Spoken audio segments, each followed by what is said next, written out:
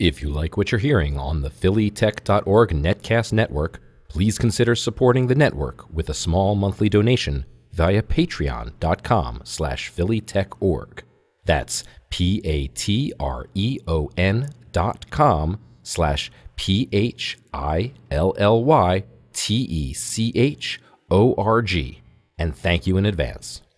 You're listening to the Social Media Addicts podcast on the phillytech.org Netcast network. Sponsorship provided by Get Flywheel, optimized WordPress hosting at getflywheel.com, Wistia.com at wistia.com, and Zoho Mail.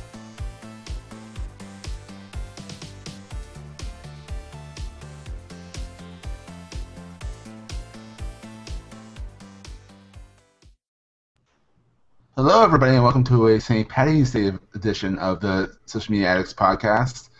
I'm Seth. That's Howard. Hey. And we're missing Jody yet again. She had a class to go to tonight, so she might be popping in momentarily. Chicken Cacciatore. In honor of St. Paddy's Day, Chicken Cacciatore. I mean, Turkey Cacciatore. What? I don't know. Why not? He wrote something in the show notes, just so people are a little confused by that. So. As confused they should be. Exactly. So, if you'd like to support the show, as always, go to patreon.com. That's patreon.com/phillytechorg, all one word. So it's patreon.com/phillytechorg. Our sponsors this week, as always, are Wistia, Flywheel, and Zoho Mail. So, Howard, shall we get started? We shall. Let us get started with Facebook's fire hose. Yes. Did you know they had a fire hose? I kind of figured that they had a fire hose. Interesting that they haven't been selling it. They've been kind of keeping it to themselves. But you figure if everyone else is willing to sell their fire hose, why not Facebook? Exactly. And do you think they'd be valuable? I think it would be insanely valuable, actually. More than Twitter's, you think? Yes, way more than Twitter's, just from sheer volume of people and the amount of activity. And I would imagine that there's a fair amount of Twitter usage that's automated, that's repurposed content from elsewhere. Where on Facebook, I don't want to say that doesn't happen, but I really get the sense that a lot of people that aren't marketers have their primary platform as Facebook, and that the repurposing of Twitter content, Twitter's repurposing a lot more. There's a lot more link sharing on Twitter, where on Facebook it's more conversational. So the kind of data that someone would get from that fire hose marketing data isn't just, hey, look at my stuff, or here's a conversation about a particular hashtag. It's very, very deep conversations across many, many people that are very easy to track because it's all linked, where some Twitter data, it isn't as trackable. You'll get some stuff that's sort of out there. No, what concerns me about this is that, unlike on Twitter, where it's predominantly public, I know my Facebook is predominantly private. Like, I don't let a lot of public posts go out on Facebook. So I'm wondering, like, how much of the fire hose is actually out there. Keep in mind, a lot of people don't know how to lock down their Facebook. So there's probably at least a billion out there that don't lock down their Facebook.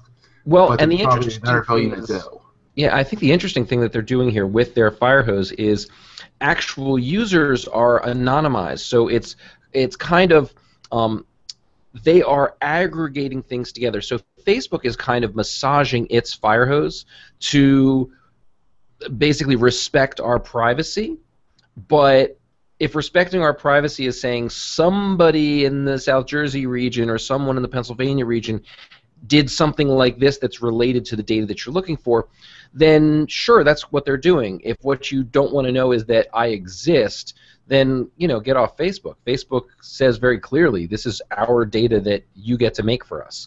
So it's true. It's scary, but it's kind of true. Well, it's a little bit scary, but again, if Facebook charged us for using its network, a nominal fee, and that fee said, we don't include your data in marketing, I think that's a fair trade. Now, there are many people who would say, I don't want to pay $1 or $10 or whatever it is for that, for use of the platform. Except then you're the product. Then you're the product. So somewhere Facebook needs to support its infrastructure. So we're the product. So this is a pretty obvious way of them saying, hey, we're gonna, we're not gonna just depend on our own advertising platforms. We're gonna let other people, create a deeper analysis for that and make a partner and, do the things that Twitter does and other search-related companies do. Now, do you have a problem with being the product? I'm kind of on the fence. I mean, with Twitter, I know I'm the product. I mean, with Facebook, I know I'm the product. So I don't really have an issue with it per se. But do you? My feeling is this: I'm under no false pretense that I'm not the product. So when I put data on Facebook, when I share things and do stuff, I know full well that it can be used for things that I didn't intend it. And I don't feel like it hurts me. Like, I don't feel like I put something on Facebook and now they're going to exploit it in a way that I'm upset about. If there was something that I didn't want them to potentially exploit, I don't think I would put it there. I know full well the agreement that I entered into. I think where there's backlash is people not understanding the agreement that they entered into, not understanding that platforms like Facebook and Twitter and LinkedIn and Google Plus and Pinterest we are the product. We are signing up to be their product. And that's, if you get it, if you're okay with it, then there it is. Let them go for it. Speaking about that, there's 92 million products that are expats. Yeah. And Facebook wants to help advertisers target that 92 million expats who are using Facebook. I mean, I didn't know that. I didn't know that they really define people as expats. Like, aren't you just a Facebook user? Like, I know an expat is like an American living in Spain. Yes. Yeah, I get what an expat is, but it's like, I guess unless you identify yourself as an expat, you're not an expat. You know what I mean? Well, when I first saw the number and I said, okay, 92 million expatriates, and I was like, well, considering the size of Facebook, this hardly seems like a massive audience to design a product around. Except it's a third the size of LinkedIn's active users. So now when you put it in that size, the fact that LinkedIn has ad segments says this ad segment of Facebook's, this expat ad segment, clearly matters. It's clearly a big enough ad segment. I mean, think about it this way. Any social network that launched, if within a year they had 92 million people, they'd be jumping for joy. Mm-hmm. So, hey, you know what? This is all part of Facebook making their ad platform more valuable and more specific, so that if you have someone who says, hey, we want to market to people who are, they miss their home country. They're living abroad and they miss America. So what stuff should we show them? That's it's a unique ad segment. They're able to do it, so, run with it. Now, if we were talking about 92,000 people, then I would say, yeah, I think that's kind of dumb. 92,000 people is barely a blip on Facebook's radar. It's measurable, but it's not enough that I would, do a whole lot of custom coding or custom targeting. But clearly, there's a market of, products and services that want to get to this audience. Otherwise, Facebook wouldn't have, developed the product. Absolutely, I totally agree, and I think that, if I'm living in Italy, I might want to hear about advertising that's going on in America. Like, oh, I remember that. Oh, that's what I missed. Okay, well, I want to get that. It's part of feeling connected with the community, and as an expatriate, that is one of the things that happens. You lose some of that connection. You're not with it anymore, and that's something where, hey, if that's what they want to do. They want to feel with it, like I'm cool, as Dr. Evil would go. If that's how they want to, if that's appropriate and makes them feel part of the culture, then why not? Why not show them the ads as well? It's very cool. So get this. This is kind of meta, but Instagram is now getting more brand posts than Facebook. Well, kind of meta, because it's kind of like I'm going to stop paying the right hand and I'm going to pay the left hand because they're both owned by Facebook. So when people are like, oh, I don't like Facebook, I'm going to go over here on Instagram. It's part of You're Facebook's still using strategy. Yeah, it's kind of bizarre in my opinion. Yeah. Oh yeah. But Good for Instagram. it's great for Instagram. And Instagram is a different experience. It's a different product. We had a story last week that talked about those new Instagram cards where you would be able to click to a link. Have you seen one of them yet? I haven't seen one in the wild yet. No, I've been looking for. I'm actually looking forward to seeing it. I want to see it. I want to click around. Well, but again, if what Facebook is realizing is that people are engaging with the ads on Instagram, and they're going and saying, you know what, I'm going to not spend my money with Facebook. I'm going to go over and spend it with Instagram. You're still getting Facebook's happy to take their check, no matter how they spend it. So, you know, and the other thing I hope happens is that Facebook learns what's good about the Instagram ad product and brings it back into Facebook and starts saying, look, we need to create ad units that kind of learn from each other. You know, what works on Facebook doesn't work on Instagram. They're two different landscapes. So, you know, whatever they can learn from either one, I think is a good thing. But you know what? I've been pretty consistent about this. I like it when these social networks experiment with their ad products, and you know, I want them to be innovative with it, because that's what we're trying to do. Is we're trying to, like, I like going on Instagram and scrolling through and looking at photos and posting a comment and maybe liking something. So if the ad feels weird, I'm going to skip it. But if the ad feels good and it's relevant to the kinds of things that I follow, and that's great. I'm all for it. You know, they got to support themselves somehow. Absolutely, and this is how we support ourselves with our first sponsor, Wistia. We have sponsors. So we love Wistia. We do love Wistia, and Wistia has been sponsoring the show for quite a while. They are a video hosting and analytics platform, and it is designed to help businesses get the most out of their online video. Wistia. Wistia is what we use at phillytech.org. It's much more professional than YouTube, and we get much better data to help us understand how our videos are being viewed and consumed. The other thing is Wistia has a ton of great resources on their site to help people getting started with video. Free tutorials, lighting, editing, choosing the right microphone, all of these things, and a good community around that just to help people improve. The other thing that I should make sure to let you know is they have a free version of their service that lets you hold 50 videos.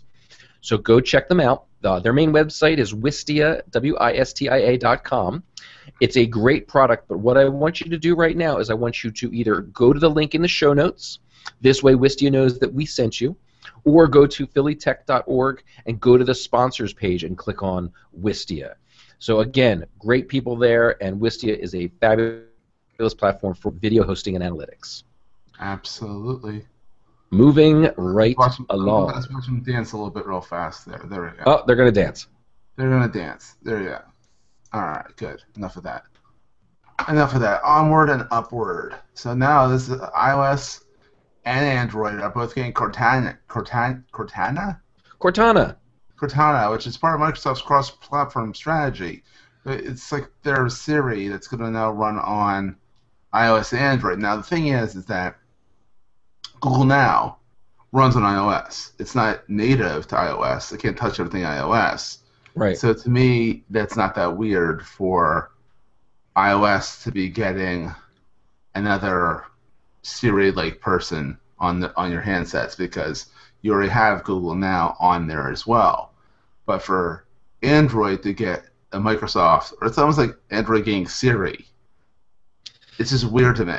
Yeah, it is weird, but you know, this is part of the brave new Microsoft, because I'm proud of them.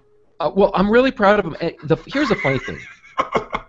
Back a long time ago, I used to have Microsoft certifications. I was a very Microsoft person, knew their products inside and out, very big supporter, and I wasn't a Mac person at all. I wasn't an Apple fan. I grew up with Macs, or actually I grew up with Apple IIs and Apple III. I grew up with that original product. When the Macintosh came out, that was too expensive, and we were a PC household.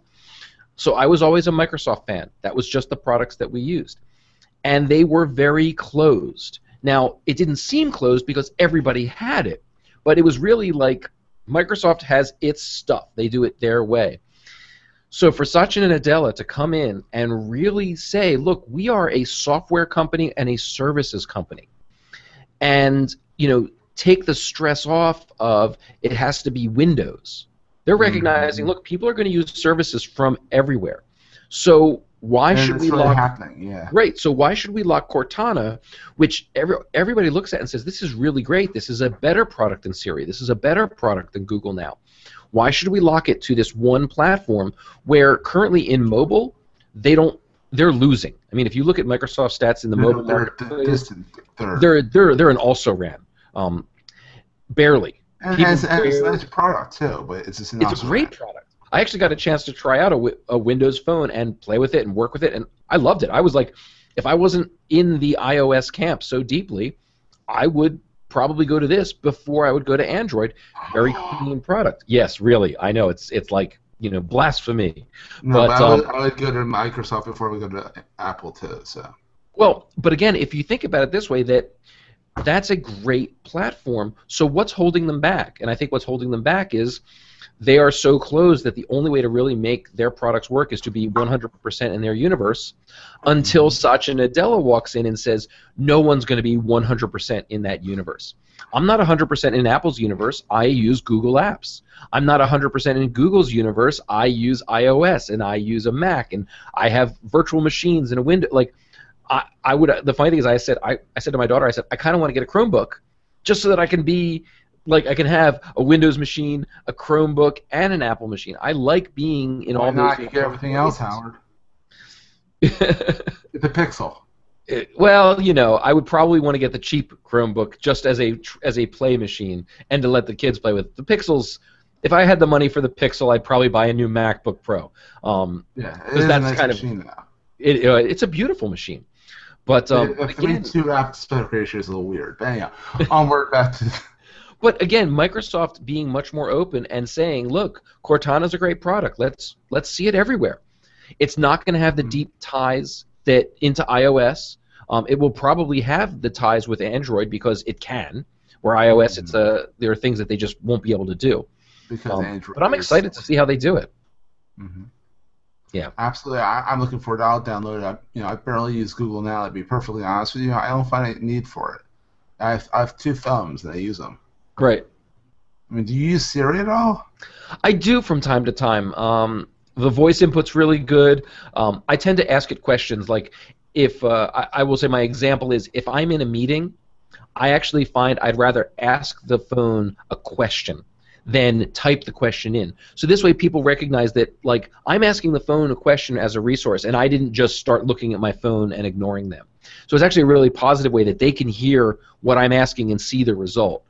So I do use it quite a bit. I use it to set reminders and to set a timer. Like, if I put something in the microwave and I'm going to go back to my office, I'll say, like, set a timer for 5 minutes, and it just sets it. It's pretty easy to do. I find that that's faster than scrolling through and setting the little 5-minute timer. So I'm really looking forward to see what Cortana can do, because if it's better than Siri, I'm all for it. Bye-bye, Siri. Please don't go. Please don't go. So have you played with Meerkat at all? Yes and no. My take on Meerkat, it's really, really interesting because Meerkat is getting the traditional South by Southwest explosion treatment. Mm-hmm. And, it got very, very popular, and it just was, blowing up everywhere. It's almost like a solution in search of a problem to me. We've been doing live streaming for a long time. So we're doing it right now. We're doing it right now. So from a live streaming standpoint, this is a really closed way to do it. So it has to be through the phone. It's something where if I wanted to do a really well-produced live stream, this isn't the tool I would use. This is hey, I'm just going to start live streaming, and now we're streaming and it's ready to go. So I can't really, if people aren't following on Twitter, I can't really get them to all assemble. So I have to actually be on Meerkat for quite a long time before the audience all shows up because of the nature of how it goes out. It's true. It doesn't get saved though, which is nice. It's just a once and done.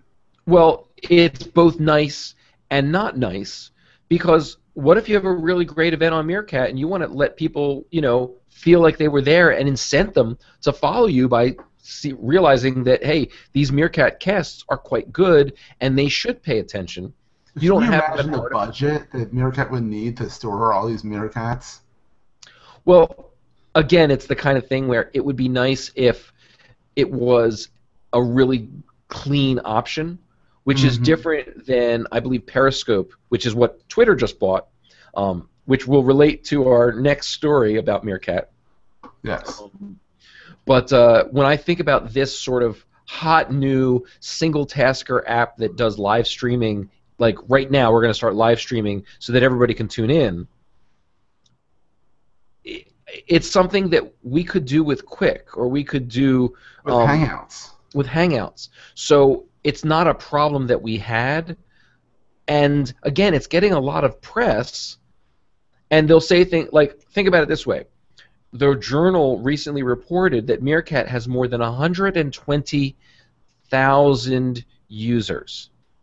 And then we think back to our previous story about Facebook, that they created an audience out of 92 million expatriates.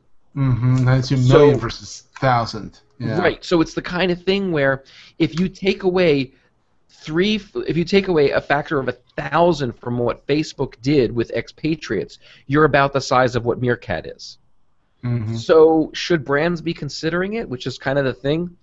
I think if brands hadn't been thinking about live streaming and how they could integrate live streaming with what they're doing, then Meerkat's probably something they could totally skip.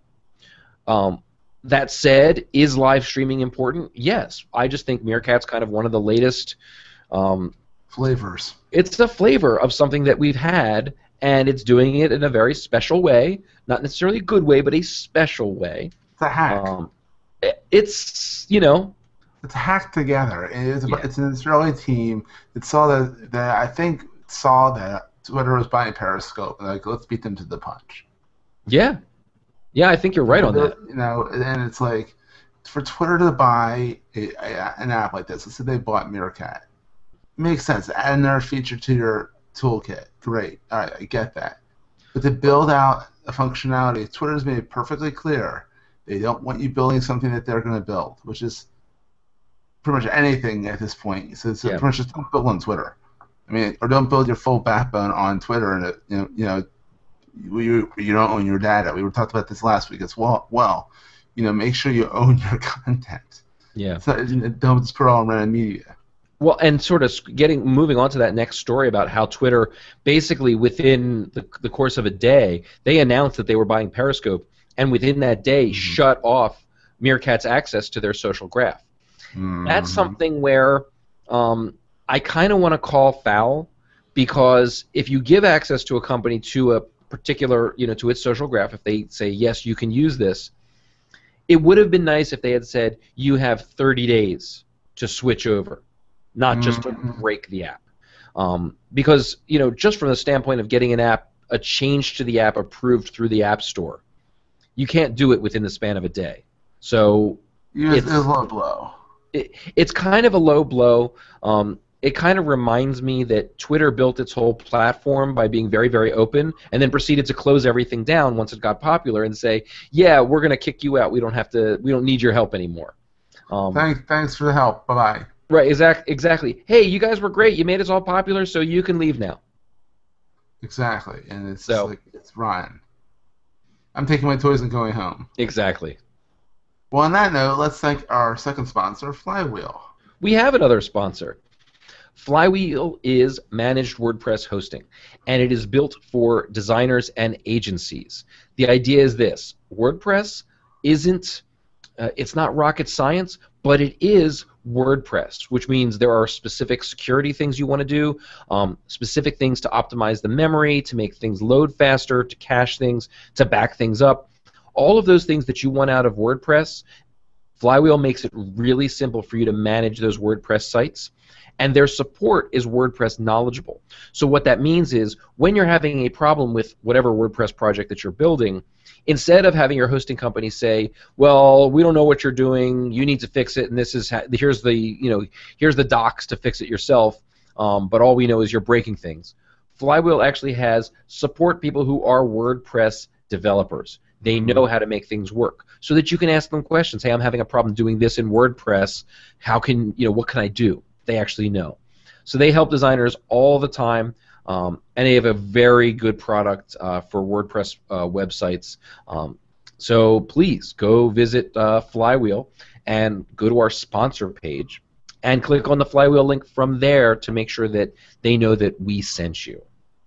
Absolutely. We love you, Flywheel. We actually run phillytech.org on your servers, so thank you. And I host all my clients' stuff on Flywheel. They're incredible. So. Yep. So this next story, Bitly. Remember Bitly? I remember Bitly. I mean, you probably still use Bitly. You know what, Bitly. Here's the thing, okay, and I'm going to go off on a little Bitly rant. Okay, so if I click on a link and I don't know where it's going to go, I could presumably be clicking on a link that takes me to a malware site, a Rickroll video. Like, I don't know where that link is going to take me. I just know that it's a shortened link. Now, the original purpose of a shortened link was you only had so many characters on Twitter. It seems like one of those things where a link shortening service, I don't want to say it's gone by the wayside, but the very nature of link shortening it makes every security related bone in my body hate it. So I've never been a huge fan of link shortening. The advantage of it is you make instead of having these really super long links, you have nice short little links that are short. That's the advantage. And theoretically, you can get some data too. More of a summary around it. I mean, I build URL shorteners for all my clients, and I'll make it so that it's like, like I have one that's s3th.me. Right. Just the 3 being Seth. Yep. The 3 being the E in Seth. And so I use that, and I put all my links through that, so it's branded for me. You go to the s3th.me, it takes you to something that I built, and it's still a short URL. My problem with Bitly is that they're not short anymore. Right. Everyone and their grandmother uses them, and they're like 7 or 8 characters long after Bitly. So it's not a short URL anymore. So they have some good analytics, but I would much rather roll my own. Using URLs, YOURLS, and building one myself, and then you start off with the domain /1, domain /2, and you can make them really a short URL. Yeah, you can really make them short. I actually, I have my own URLs products set up myself. For that very reason, I don't really want to be using Bitly links, because most of these. I can't believe I have too many. I have too many. I can't get rid of any of these domain names because they all have URLs attached to them. Exactly. The interesting thing about what Bitly's doing, by adding more, effectively, they're calling them deep links to help marketers so that they can have more integration with mobile, so that their links aren't just web links; they actually will work with mobile as well. Which is really neat. I think it's really neat, but again, it's that what's built into this little thing I'm about to click. And it's secret sauce. It involves, hey, we'll launch your app store. Well, I didn't realize I was going to have my app store launch when I clicked this link. It just looked like a link. So there's a bit of that, like, all the things that I don't like about Bitly is built into this, except what they're doing I think is very cool if I can get over it makes me crazy not knowing what's going to happen when I click on something. Absolutely. So it's, this is sort of the pros and cons kind of argument. Pro, it helps integrate with mobile. Con, you could be watching Rick Astley videos all day long.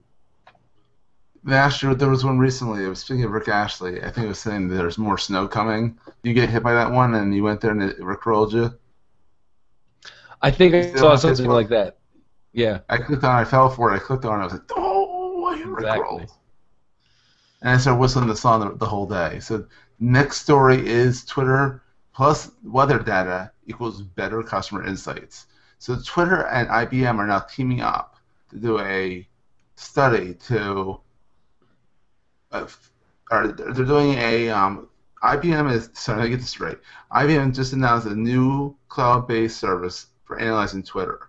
So the Big Blue is working with Twitter to look at the unstructured data and to predict weather events. It's pretty neat. What do you think, Howard? I think that's very, very neat. It's actually something where, kind of like that Facebook story we talked about earlier, where they're working with, what's the name of that company that's... oh, yeah. What was the name of that company? Right. Jumping back over to that story. The fact that they're working with DataSift, again, Yes. that's sort of the IBM's now competing with that, saying, hey, we're going to work with Twitter because we compete with DataSift. And, you know, this is sort of the big data product. So if IBM partners with Twitter and Facebook's partnering with DataSift, then, you know, obviously they're going after how do we take all kinds of data and kind of look at it one combined with the next to learn something. So, you know, one of the examples the article talks about is how during nasty weather, during bad weather, the angry tweets, cable companies or wireless customers cancel their subscriptions because they're mad because, hey, you know, we had a service problem because of the weather, so our service doesn't work, we're very angry. So I'm going to cancel my account. So I'm going to cancel my account because the other provider must work fine during the bad weather. I look at it this way. Yeah. If you call up customer service and they already know, hey, we're having bad weather, we recognize that you might be upset, we're already on the job, you know, you don't have to wait on hold because we're already dispatching to you. Like, they could, just by being a little bit more responsive, if that can reduce their overall churn by 5%, well, in my world, 5% is not worth hundreds of millions of dollars. But in the telco world, it definitely is. So working with that kind of big data, I think, would be pretty great. Same thing, you know, the other examples of retail and fashion and stuff like that. Interesting stuff. Very much so. Speaking of small data and using your email, let's thank our last sponsor, Zoho Mail. Where did Zoho Mail go? Oh, there. I just scrolled. Well, I want to thank phillytech.org wants to thank, and Seth and all of us here. We want to thank our sponsor, Zoho. Was that English? It was all English. Zoho Mail is professional email. It is designed for business class features, business class security, but contains the convenience of the web and mobile. Very, very simple. Zoho Mail it's a great platform. I'd actually at some point really love to dive into all the other products that Zoho offers for businesses. Mail is just one thing that they do, and they do a great job of it. But Zoho offers a free ad-free account. This is something that most other free mail services, it's all ad-supported, where what Zoho does is it says for up to 10 users, you can use it for free. And that free ad-free account can be signed up for by clicking on the link in our show notes, or again going to phillytech.org/sponsors and clicking on the Zoho Mail link there. Yes, I did a very bad job of being Vanna White. I actually went to my email. It's late, guys. I apologize. So anyhow, before our picks of the week. Last story, LinkedIn just acquired HR startup Careerify, which I thought was kind of interesting because LinkedIn is used by many, including yours truly, for career searches. And I think this is one more thing to help, automate the referral process using big data. Sorry, I just pulled that line out. You hit it, Howard? I'm here. Any comment on this? I kind of feel like this is more of a defensive move for LinkedIn. LinkedIn kind of wants to dominate this space. So the moment they see other smaller companies doing something good, I think they're in the position that says we want to make sure that we just own this space outright, that we really don't have a lot of competitors. So to me, buying this startup, yes, it will be good to integrate it, but my guess is that we never hear from these people again. They go into the abyss. They go into the abyss of tech startups. And you know what? If this tech startup just made a nice living by creating a potential competitor to LinkedIn, and LinkedIn said, here is money, go away, or we're buying you so that you can not bother us, I'm okay with that. I look at this service, and it's something that LinkedIn can already do. So Absolutely. I really feel like all that it's doing is saying, well, if you can't beat them, buy them. Like, just they might be doing something special, so let's learn from it. Maybe it's an acqui-hire. Maybe it's one of those things where there's some really talented engineers there doing stuff, having good ideas. Bring them onto the LinkedIn team and let them innovate for LinkedIn, as opposed to in the startup world. So, you know, I kind of feel like that's what this is for. But we'll know. Maybe it turns into a whole Careerify section on LinkedIn. Who knows? Who knows? I mean, didn't they buy Pulse? Um, You know, the news. I think they bought Pulse. yes, they bought Pulse. They bought Pulse, and now that's a whole big thing that they do now. And Pulse is part of LinkedIn, but it's its own brand as well. Exactly. So you never know, because I mean, right now you have LinkedIn being the social network, Careerify be the HR/job searching area, and then you have Pulse being the news and this that stuff. So anyhow, let's move on to the picks of the week. A friend of mine is a member of the Pennsylvania House of Representatives. He's also a social media guy, and he published a big fat book. I was surprised when I got it in the mail. He sent it to me. Yes, this is a review copy. Nice. So I did not pay for this, so I will be giving this away as one lucky listener once I finish reading it. You can hold me to it, Howard. Maybe I'll send it to you next, and then you can read it and you can give it away. But it's called Tweets and Consequences, 60 Social Media Disasters in Politics, and How You Can Avert a Career-Ending Mistake. So, of course, the first story in here is Weiner. Really? I can't Yes. imagine. What could Anthony Weiner have done? Exactly. Multiple times. One of the chapter 55, Holy Pope, Batman. I mean, it's very comical. I mean, the thing I like about it is that he says, what was done, the response to the incident, and then from there, what is the lesson to be learned from this? And some of them are like, don't take pictures of your dick. It's that blatant. I think it's just got an explicit tag. I think regardless of social media, it's never a good idea to take pictures of your private parts. Exactly. You put it a little bit more gently than I did. But yeah, the lessons from tweets that were sent to the wrong account. Yeah. So it's an interesting book. I'm going to get through it eventually. Now, we can put a review up on the Rants and Rambles show. It's on hiatus. I'll make a ramble about this. I like how they have the almost the Mad Men guy falling out of the sky going into the ocean of the sharks. Of the sharks, exactly. So yeah, check it out. You don't have to send it to me because I already bought it for my Kindle. So you just bought it just now? I had already bought it before. I saw that link and I looked at it and said that looks fabulous. I want to get that. So I already it's already on the I don't know if it's on the Kindle yet because I haven't opened my Kindle yet. It's on the Kindle. But when I open my Kindle, I expect it to appear there magically because that is what the Kindle does. And honestly, as much as I don't want to offend my friend, it's a perfect toilet book because the chapters are short. It's perfect. I love it. Yes. But it's perfect. I mean, you have a good month worth of toilet reading here, and it's quality toilet reading. Or it could be 2 months, depending on how regular you are. Exactly. On that note, thanks, Mike. Thanks for sending it to me. I appreciate it. Oh, he's gonna love me for that. Absolutely. So, Drobo. You know what? I have two picks this week. I have two Drobos. I have one at my home and one at my office. Oh, I'm so jealous. Of course you have a Drobo. Well, I will say the two Drobos that I have are quite old. I have they've been lasting a long time. They're great products. My Drobo at home, when I came home from my little weekend away, was flashing with a big old red X on one of the drives, and I went, oh crap, because what Drobo does is it allows you to effectively throw in whatever number of hard drives, whatever hard drive sizes, and it sort of joins them all together and provides some redundancy. So if one of the drives fails, you don't lose any data.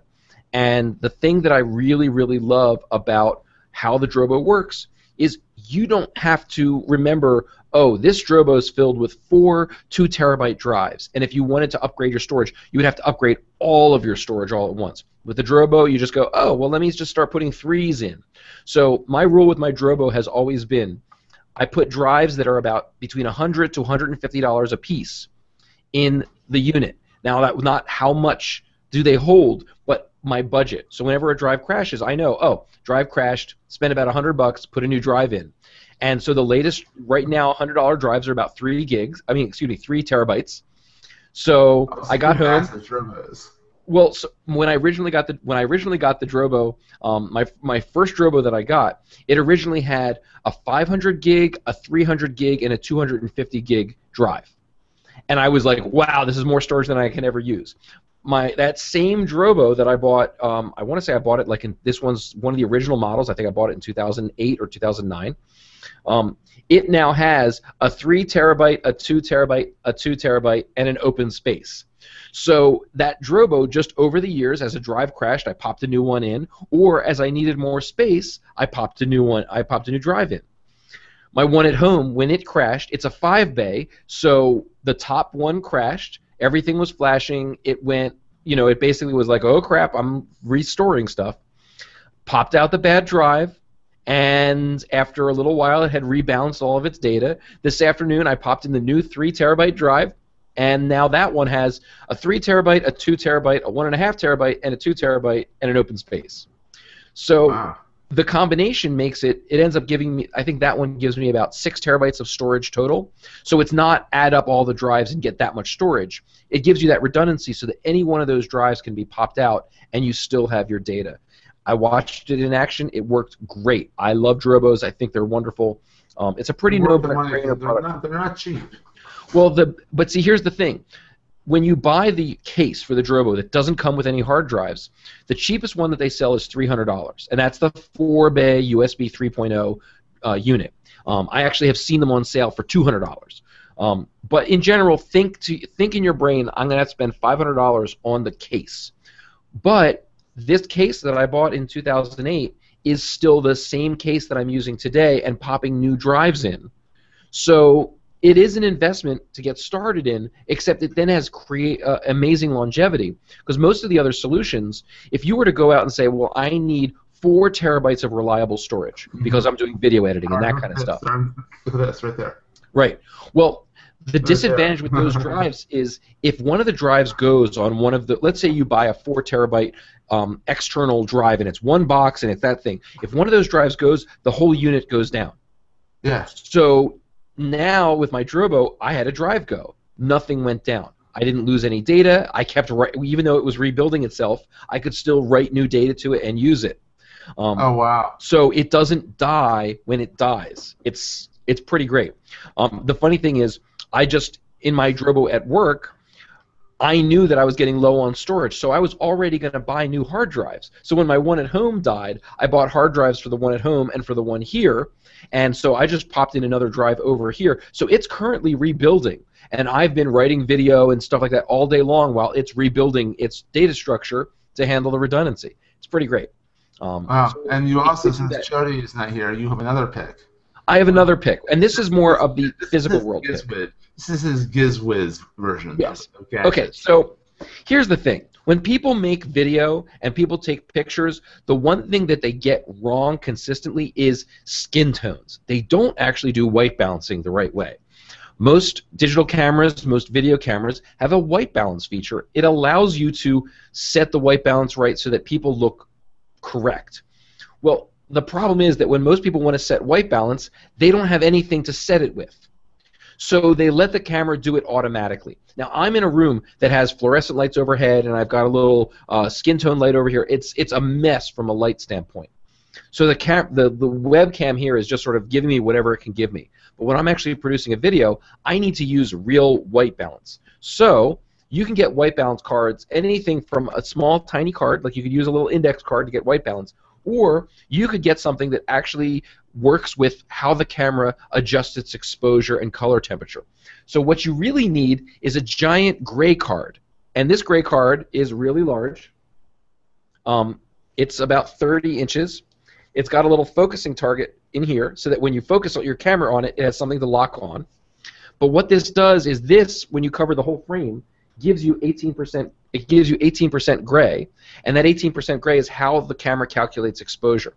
Now you can also set a custom color balance by flipping this over. You love it when I do the tricks like that, and getting white. Because here's what's going to happen. When I put this and dominate the scene, you're going to notice the camera's going to start darkening things to gray. Because the camera's trying to think 18% gray.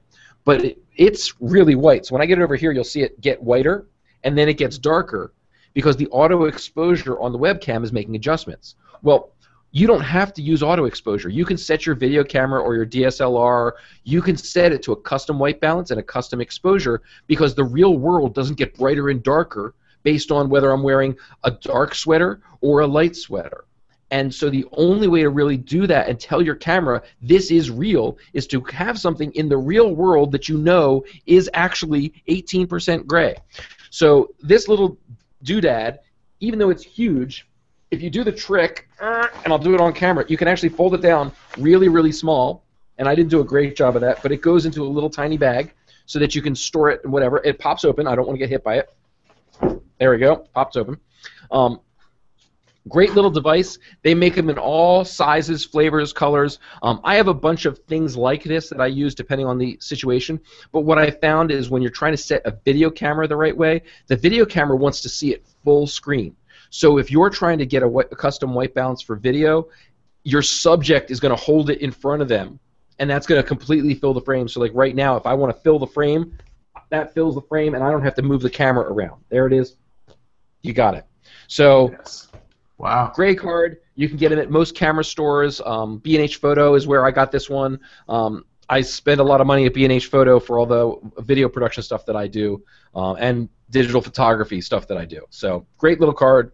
I think it was $50 for that one, but you can get them for like $25 for smaller ones that are more like 12 inches, squares, things like that. Great product. If you're making any videos, at some point you're going to say, why aren't my skin tones right? Why is white balance wrong? And the answer is, you need one of these. Mm-hmm. So that's Where is B&H? Is B&H in New York? It's a 212 number. B&H is in New York. It's in Manhattan, I think. Yes, it is actually near the Javits Center. Exactly. That's what I thought. So Adorama, which is another competitor to B&H, Adorama is technically in New Jersey. So, but they have a store in they have a store in New York near B&H and another one in New Jersey. So the disadvantage for me in Adorama is I get charged sales tax when I order from Adorama. So sometimes you're in the same state. Because I'm in New Jersey, so I have to pay that. But the shipping for both of them, you can pay for the cheapest shipping, and it gets there next day. So if I order it by like 4 in the afternoon, I'll have it. You know, if I ordered something by 4 today, I'd have it tomorrow by 10 a.m. Even though I'm paying or I'm getting free shipping or ground shipping or something like that. Very fast. And if you're in Brazil, B&H has a Brazil website. Really? Yes, and I can't get out of it now. I'm stuck in Brazil. I clicked on Brazil, and it's like, Now you have to clear your cookies out of that one. No, there's a button. You found it? Yeah, apparently they're Brazilian. Who knew? Who Very knew? Cool. Well, that's been the show. Happy St. Patty's Day, everybody. Hopefully you're not happy watching. St. Patrick's Day. We have one viewer watching us right now. Hello, viewer. Hey. And on that note, it's been great, and we'll see you next week, hopefully with Jody. All right. Take care, everyone. See you later.